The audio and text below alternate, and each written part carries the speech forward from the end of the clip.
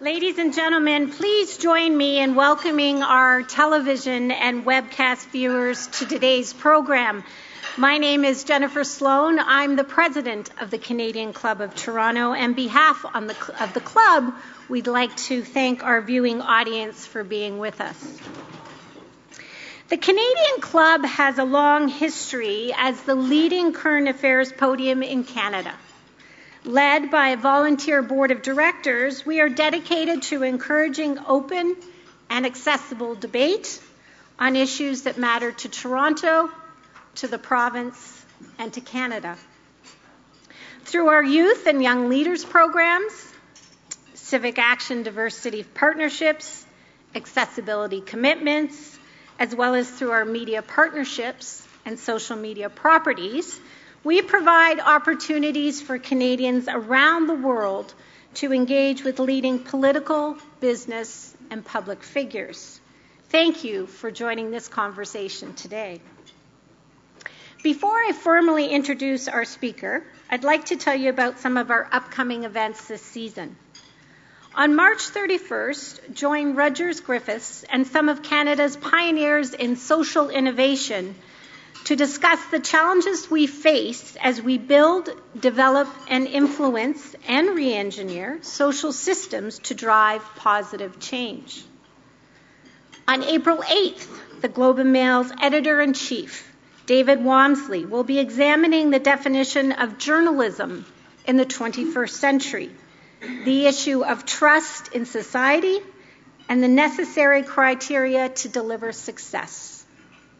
And on April 28th, we are proud to recognize one of the country's most distinguished Canadians, the Right Honourable Paul Martin, with our 2014 Lifetime Achievement Award that celebrates the lifelong efforts and leadership of extraordinary Canadians. For a full listing of the club's upcoming events and to order tickets, please visit our website at canadianclub.org. And you can also join the conversation via Twitter and Instagram by following us at CDNCLUBTO or by using that hashtag. Ladies and gentlemen, on your behalf, I'm pleased to introduce today's speaker. Canadian railway transportation has been top of mind recently for more reasons than one. Threats, spills and safeties have grabbed news headlines and turned our attention to the preferred mode of transporting goods.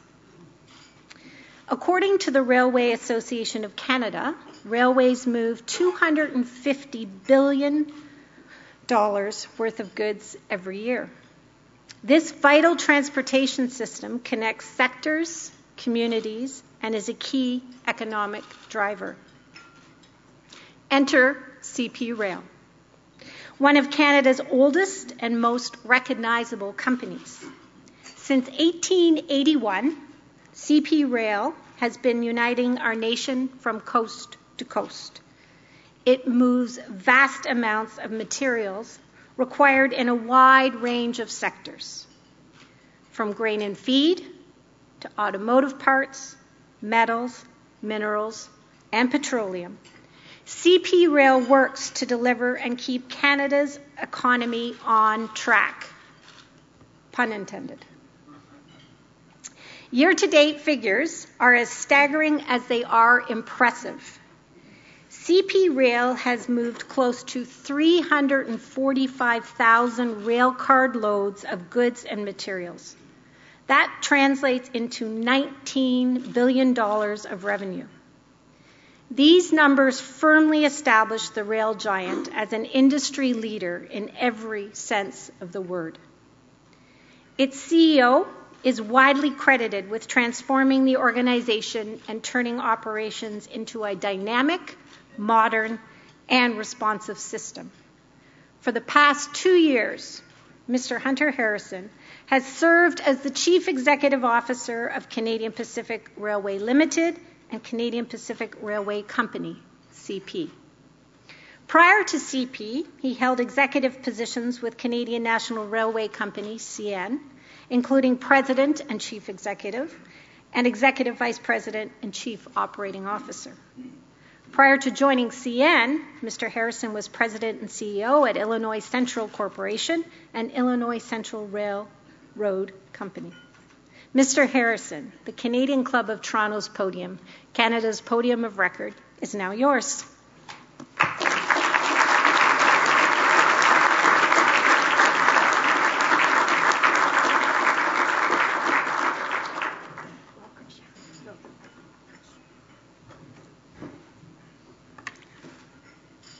Thanks, Jennifer, though, for that kind introduction, and thank you for that nice, warm welcome. It's a little bit ironic that we're here in this facility today. This is, I think I'm correct, this is where the proxy contest started, and then it turned into a proxy fight. So I'm very familiar with these surroundings. Today, let me apologize before I start for bragging. And I'm certainly not bragging on myself. The results that you've seen with CP Rail over the last 2.5 years are clearly the hard work of a lot of dedicated, hard-working railroaders that have been given a chance to railroad again and have performed given that chance and opportunity. I want to share a little bit with you today about our culture, about what we go through and our changes. And to help me illustrate that point, I wanted to share a little story with you about a instructor who was talking to a group of young people. And to try to make a point, he reached under the podium and brought up a big mason fruit jar glass and a bucket of rocks, and he started taking some fist-sized rocks and sticking them in the jar until it was filled to the top of the brim. And he held the jar up and he said to the students, "Is this jar full?" And one of the young men said, "Absolutely." And at that point he reached and he took a bucket of pebbles and he poured in the jar. And the pebbles worked their way through the various crevices until they filled it up. And he said, "Now is the jar full?" "Certainly now." With that he took some sand and poured and filled the sand in the remaining crevices up to the top. By that time, the group was reluctant to respond. And he took a pail of water and he filled it to the top. And he said, "Now the jar is full." And what is the point I'm trying to make? If you want to get the big rocks in, you got to put them in first. Now, think about the big rocks in your life, your organization, whether it's in your personal life, whether it's your family, your religion, your God, your career. What are the important things in your life, the values? You know, in business we talk a lot about those pebbles and the sand and the water would represent bureaucracy that gets in the way of the true value that we're trying to provide. So what are our big rocks? Number one, service. In our case, transportation service to our customer. Now, that seems very simple, except when you start to define what is good service. And we had a great deal of debate internally and talking about service. And finally, we came up with this definition. Very simple. Just do what you say you're going to do. So if we tell somebody we're going to be there, we should be there.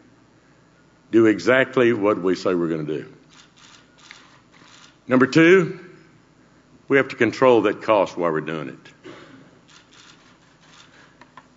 And all of us in business, effectively all our professional careers, go through that delicate balance of trying to balance cost control and service and where we deploy our resources.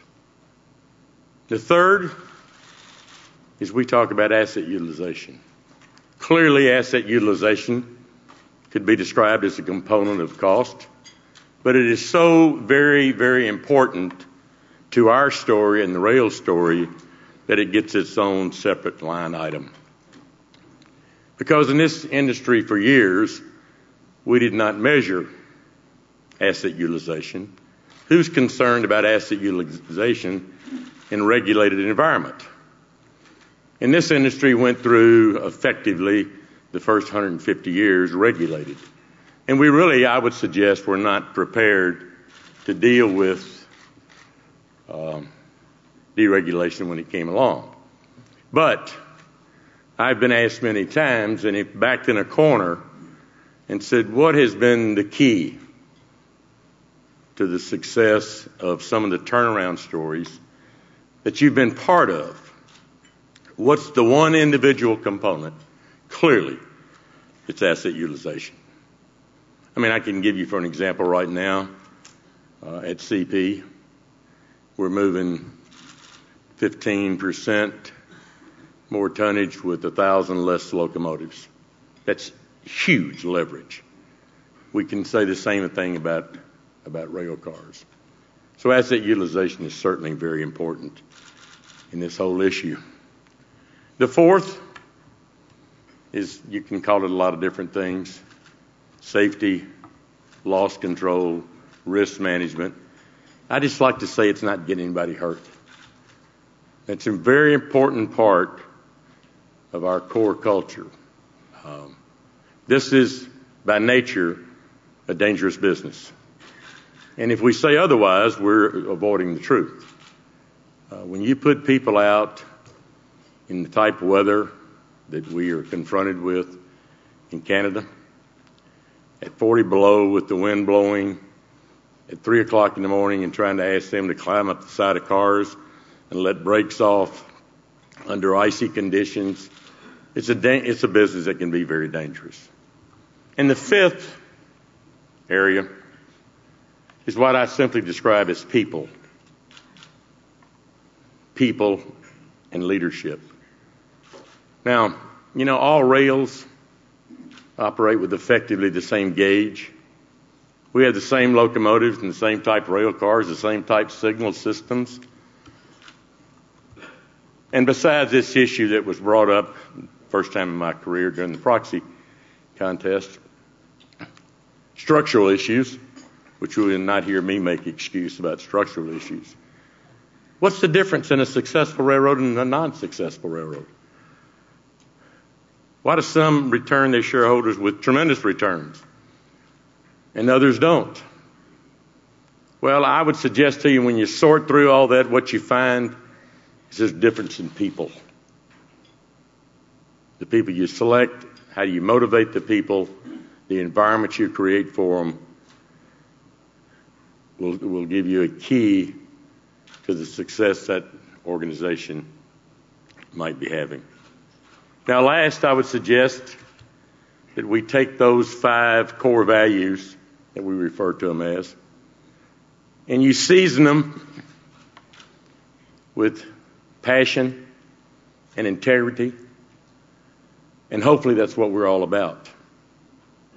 And I talk to our people a lot about passion, about caring about what you're doing. You know, if you don't love what you're doing, life's too short. Find something else to do. Find it out early. And integrity, and we say if you don't have integrity, you don't have anything. So let me just share a few comments about the so-called CP turnaround. Some of these are not my observations or quotes. They're mostly from the media.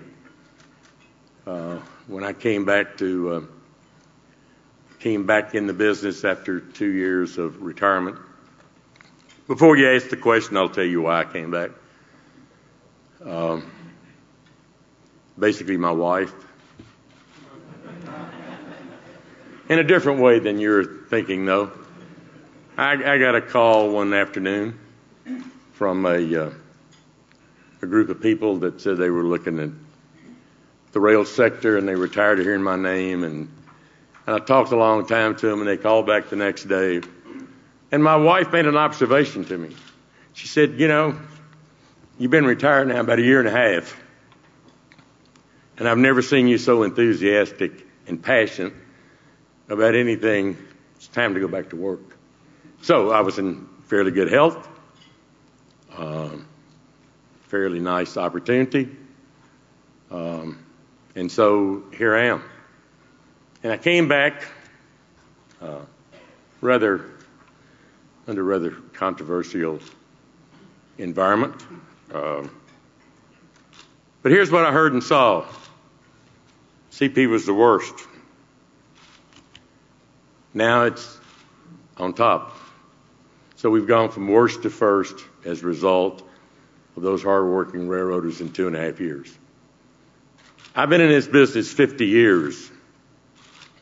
There's never another railroad that's ever had a turnaround or a story like the story at CP. Whether you look at it from a financial standpoint, whether you look at it from an efficiency standpoint, if you look at it from efficiency, CP Rail, the fourth quarter of this year, was the first railroad ever in history to break the 60 barrier in fourth quarter. Now, the 60 barrier has only been broken about 4 or 5 other times in quarters. But to do it in the fourth quarter, when you have some seasonality factors, weather, holidays, okay, is beyond, I think, most people's expectations. Now, we've also, beyond that, had a little financial success. If you look back when we were sitting in this meeting here with the first presentation to the public, CP stock was trading, I think, at about $60. Today, any of you that are owners have been rewarded a little bit. It's trading at about, I think, $238 or $239 today. I heard a while ago it was up. Market cap has gone from 6 or 7 billion to 40 billion in 2.5 years. Railroads don't do that. This railroad does. And I'm extremely, extremely proud to be part of this story. And I would also hasten to add that this company is the safest railroad from a train accident standpoint in North America. Now, look, I'm not big in statistics. I don't want to bore your statistics, but I can share those with any of you that would like to discuss them. So this has been quite a turnaround. So let me take a few moments to address some things that you've been reading about lately, that have been referred to earlier, and give you some of my observations and how they might affect you and what our position is going forward.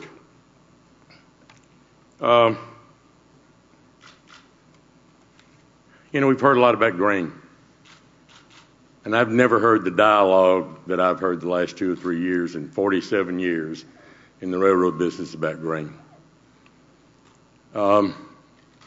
Year before crop year before last, we had a record crop year in Canada, 80 million metric tons, which was effectively a normal crop year was about maybe in the 57 or 58 range. And at the same time, and most of you can attest to this, the worst weather, as I understand it, in Canada in over 75 years. Now, would you not think that kind of increase in the crop size and those kind of weather conditions would affect the transportation pipelines' ability to move grain. But we received a lot of criticism. It's a little ironic. We're not receiving as much criticism this year, and you know why? Because the market's soft. The markets drive grain movements. People don't want to move grain when the price is not right. And grain sits sometimes when the price is not right, and then when it hits, guess what happens? Everybody wants to move at the same time. You know, if you look at the grain crop, about 85% of it comes in a 8 or 9 week period. Could you expect the transportation pipeline to be able to move all that grain immediately in 8 or 9 or 10 weeks? Can you imagine the impact on the numbers of locomotives, cars, people you'd have to make available? And then the question becomes, what do you do with them the rest of the time? Now, there's something, I've been here for close to, I guess, 15 years now. And I've never understood, and nobody's really made me understood it very well, why is the one commodity in Canada that's regulated Western grain?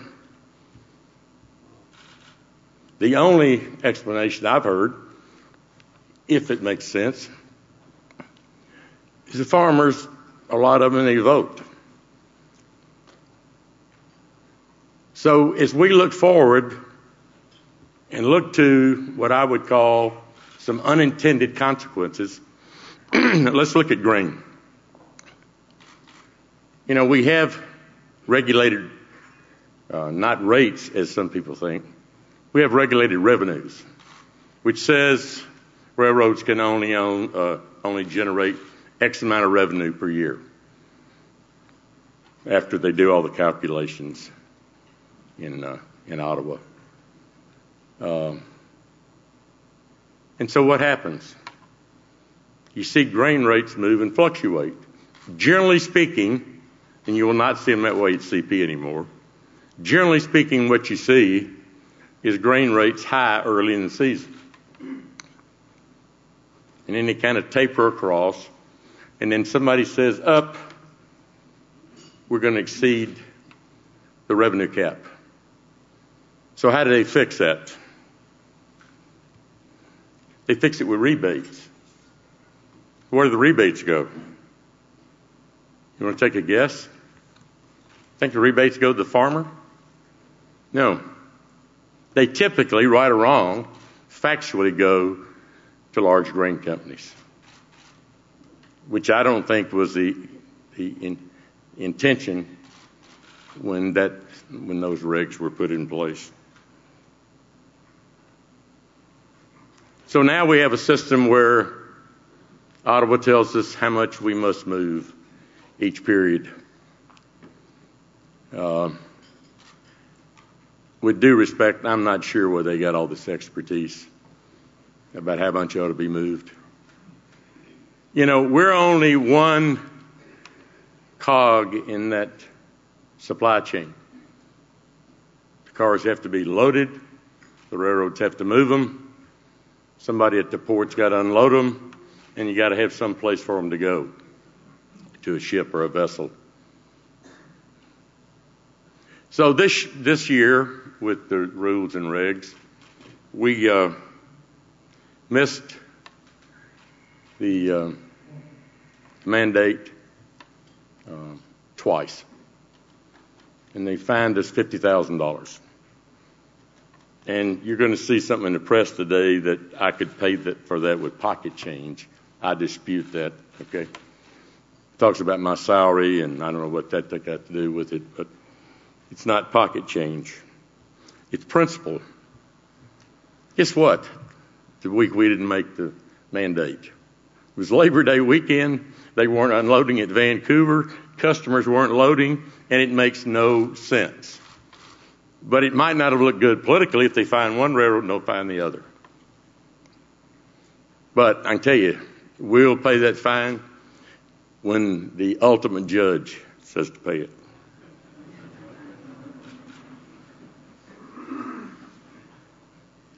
Now, what about grain cars? What are we going to do about grain cars? Grain cars in Canada, the fleet is getting older every day. In my previous position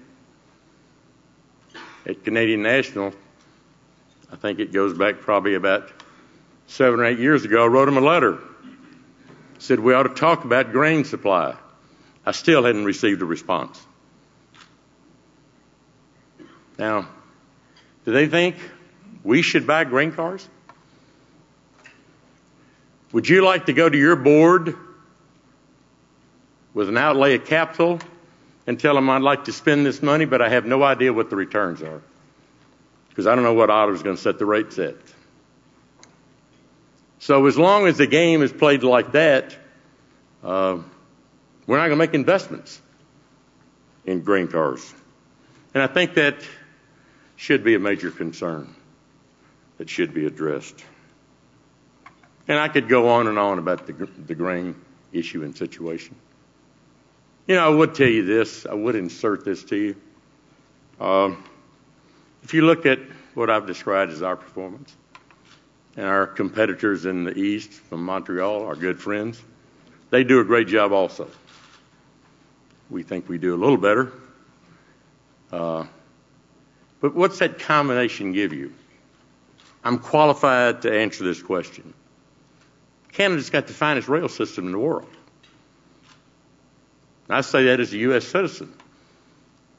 But what I'm saying to you is when you get something that works and it's effective, and I learned through my athletic career, don't mess with a winning combination. Leave it alone. It's working. Now maybe we should talk a little bit about crude.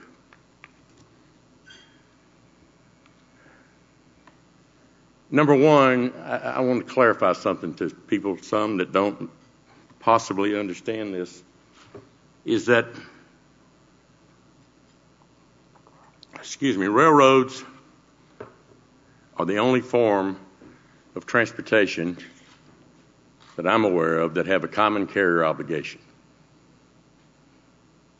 We don't get to choose what we haul. Whatever is tendered to us, we by law have to haul. Do I want to haul it some of the places that I have to haul it now? No. But I'm the wrong person to talk to. Somebody should talk to Ottawa. It is a law, legal obligation. We're last week in FOA sessions, final offer arbitration, with customers where we're taking a position that if we haul it and there's no negligence on our part and a third party causes issues, that it shouldn't be our liability. And we're having a hard time being able to sustain that position. Now, this is a tricky issue. I learned in Chicago this whole NIMBY situation, not in my backyard. Everybody wants the products, but nobody wants the railroad by them in their backyard. We had a situation in Chicago where I thought Canadian National made a brilliant move and bought a railroad around the perimeter of Chicago to avoid the guts right down the middle of Chicago with all the railroads, through the have-not territory, if you will, as opposed to the haves in the suburbs to the west. And railroads are going by the largest convention center in the world, McCormick Place. They're going by Soldier Field, okay? And there's huge exposure to potential accidents, and we're not addressing it like we should. And we've got the similar situation here. Very similar situation. Now, People can say, stop moving it. Well, you want it on the highway? You want to bring chlorine into Toronto for your water system? You know, it's an issue that we all have a responsibility to deal with the best we can. And there's a lot of opportunities to improve it. You know, what, God forbid, what happened at Lake McGintac, first of all, to me, was not what I call crude. When I saw the first films and the flames, I said, that's not crude. But what I called crude and they called crude and what the eventual product was were two different things. So we've got a situation now where crude overlaps with grain. Because we think the thing to do is slow trains down. And when you slow trains down, we block crossings, and people don't like the crossings being blocked. We slow crude down, we slow the grain pipeline down. And we can't move as much grain. All this is intermixed, okay? And there's not easy solutions, or people would have already been dealing with them. So I have a few ideas that I've shared with some of the regulators and legislators both in Ottawa and Washington. Number one, we can deal with routing protocol. Is it highly political? Yes. It just says we ought to pick the route that has the least exposure. Now, if you happen to be in a situation where you're in a route that is not, and it's going to be routed through your area, you're not going to like it. Somebody has to make some tough decisions and calls here. There's sourcing issues. There's people that are buying product for various reasons across the country that have got it within 100 miles from them that wouldn't have to expose the public to some of these issues. And I wish I could sit here and tell you there's never going to be another accident. I know better than that. There are going to be incidents, but we need to learn to deal with them the best we can and minimize them. Notification. It's a very controversial issue. I will notify any public official every day of what's on that train if they want to know it. But if you sit back and think about third-party intervention without me saying the other word, and you want to give someone the opportunity to break that custody chain and look at that list and say, here's what that car's got in it, and here's the location, and here's all the bad things I could do. I don't think we want that. But let me make it perfectly clear. If that's what Toronto wants, if it's what Montreal wants, we're happy to provide it from a rail standpoint. The tank car, we know. I've said this for long before Lake McGintac, that the tank cars need to be changed and weren't suitable. And you know, we've spent years, or more than a year, arguing about 9/16 opposed to 1/2 inch with the shell. You know, it's time to get on with this. So if we take and put a safer tank car out there and get moving on it, if we look at routing protocol, if we look at sourcing, if we look at other things that we can potentially do, we can certainly minimize and improve the exposure that hauling these hazardous materials presents to the public. Somebody's got to do it. Now, last but not least, I've had some degree of success in my career. And it's come through basically, hopefully, some leadership ability and a pretty good plan that's called and designed and called Scheduled Precision Railroads. That's worked, that people said for years couldn't. But probably the most frustrating, in fact, I got a recent honor of Railroad of the Year, which is nice. And the first time I received the award was in, a lot of people don't know this, 1987 by the St. Louis Railway Club. And I look back at my speech then that I read, looking at the future and what railroads could do. And I hear people today ask me about technology. What's the next breakthrough for rails? And the next breakthrough and the most frustrating thing we deal with now is labor. That we, along with labor organizations, cannot sit down at the table and iron out our disputes.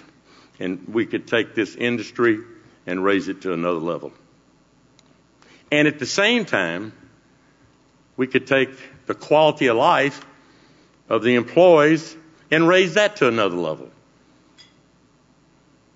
And my frustration is that with maybe a lot of the things that we've been able to accomplish with the physical operation of the railroad, we have failed miserably in dealing with our labor issues.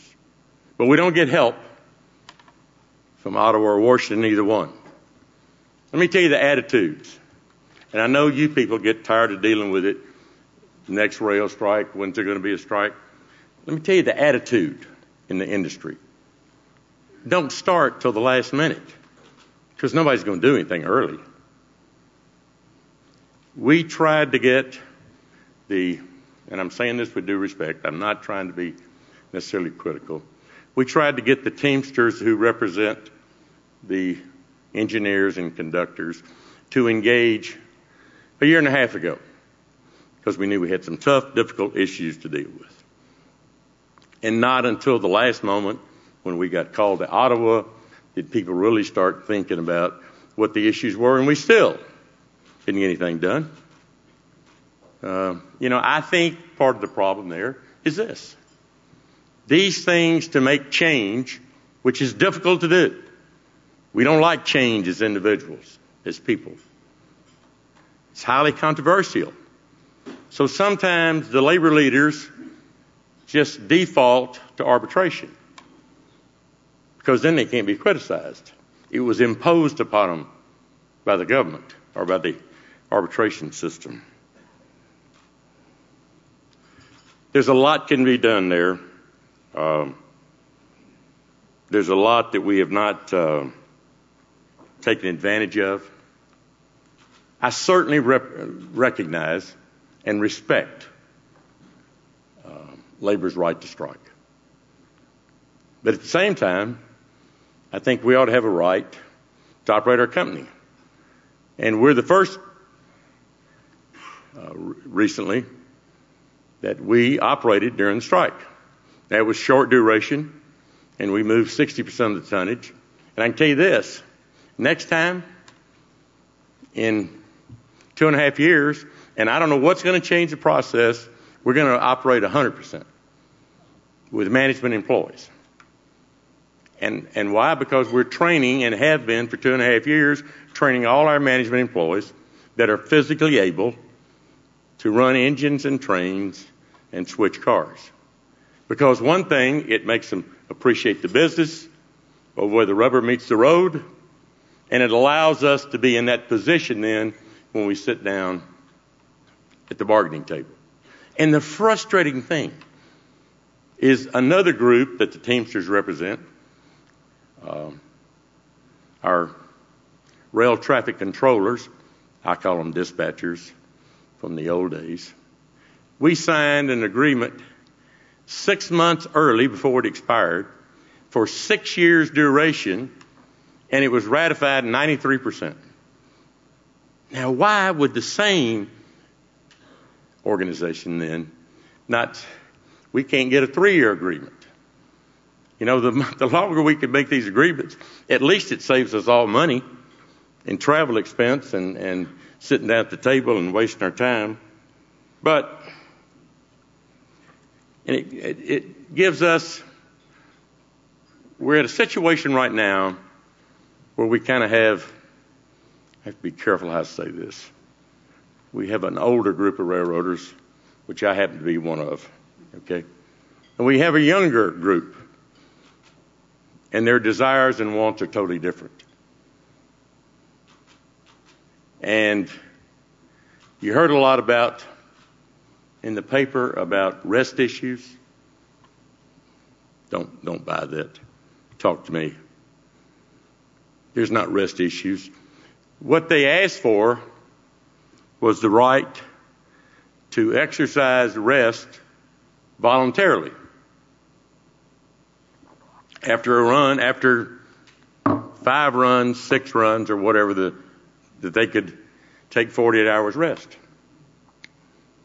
We only said, yes, everybody has to take it. One person wants to work 7 days a week. That's not safe.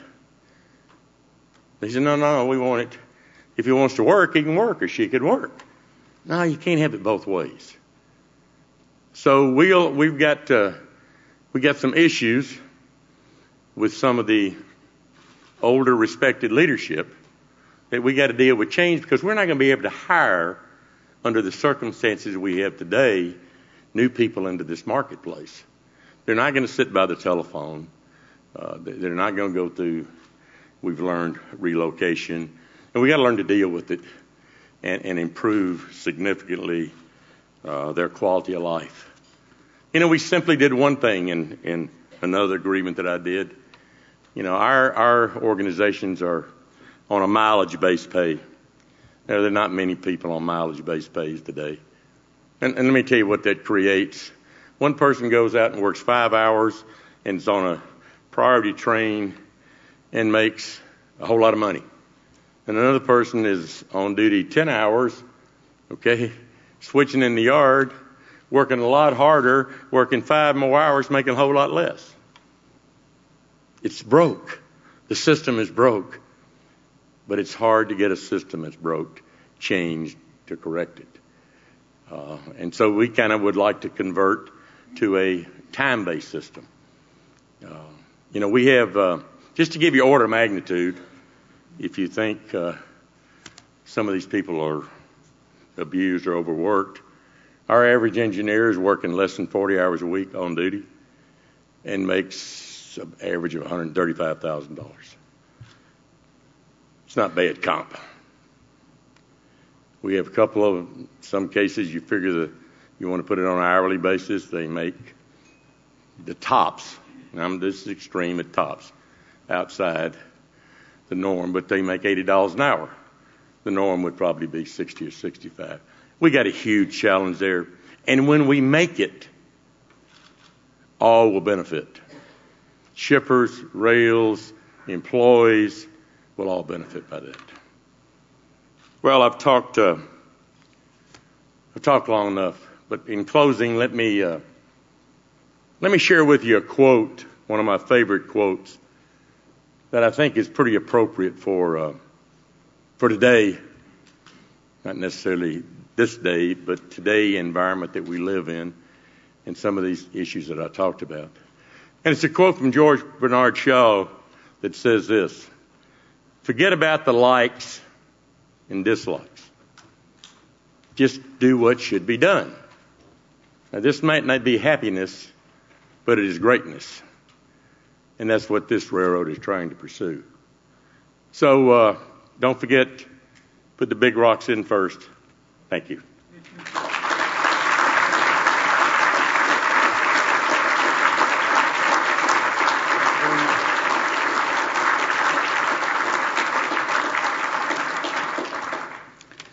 Good afternoon. My name is Fred Mifflin, and I'm a director of the Canadian Club.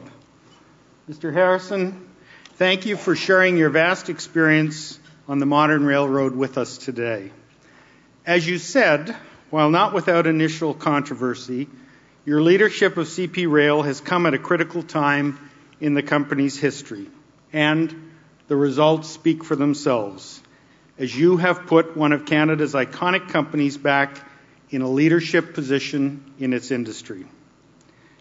In this highly demanding and complex marketplace, efficient rail operations are central to keeping the economy moving, particularly for an export-driven economy like ours.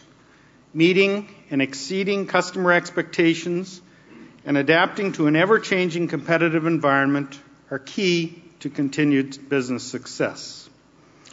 While not without detractors, you have clearly set the standard for delivering against those challenges, and you've given us lots to think about. We all have a vested interest in making sure that safe and reliable rail service is core to the fabric of our economy. Mr. Harrison, we wish you continued success as you deliver industry-leading customer service throughout North America. Thanks again for being with us at the Canadian Club today.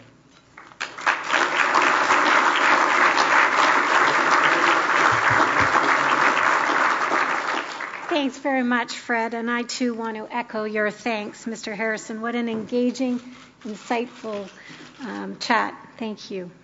Before I adjourn today's meeting, I'd like to draw your attention to the event survey cards that we have on each of your tables right here. The Canadian Club is always looking ways to improve your experience, so please take a minute and help us by sharing your thoughts and comments, including whether you've liked our new shortened luncheon format this season. We'd very much appreciate your feedback. This concludes our program today, which will be broadcast on Rogers TV in the days to come. We'd like to thank MediaEvents.ca, Canada's online events space, for live webcasting today's program. We are also grateful to Rogers TV and 680 News for their continuing promotion of Canadian Club events. To learn more about our club and our upcoming events, please visit us at www.canadianclub.org. Ladies and gentlemen, thank you all for joining us today. Our meeting is now adjourned.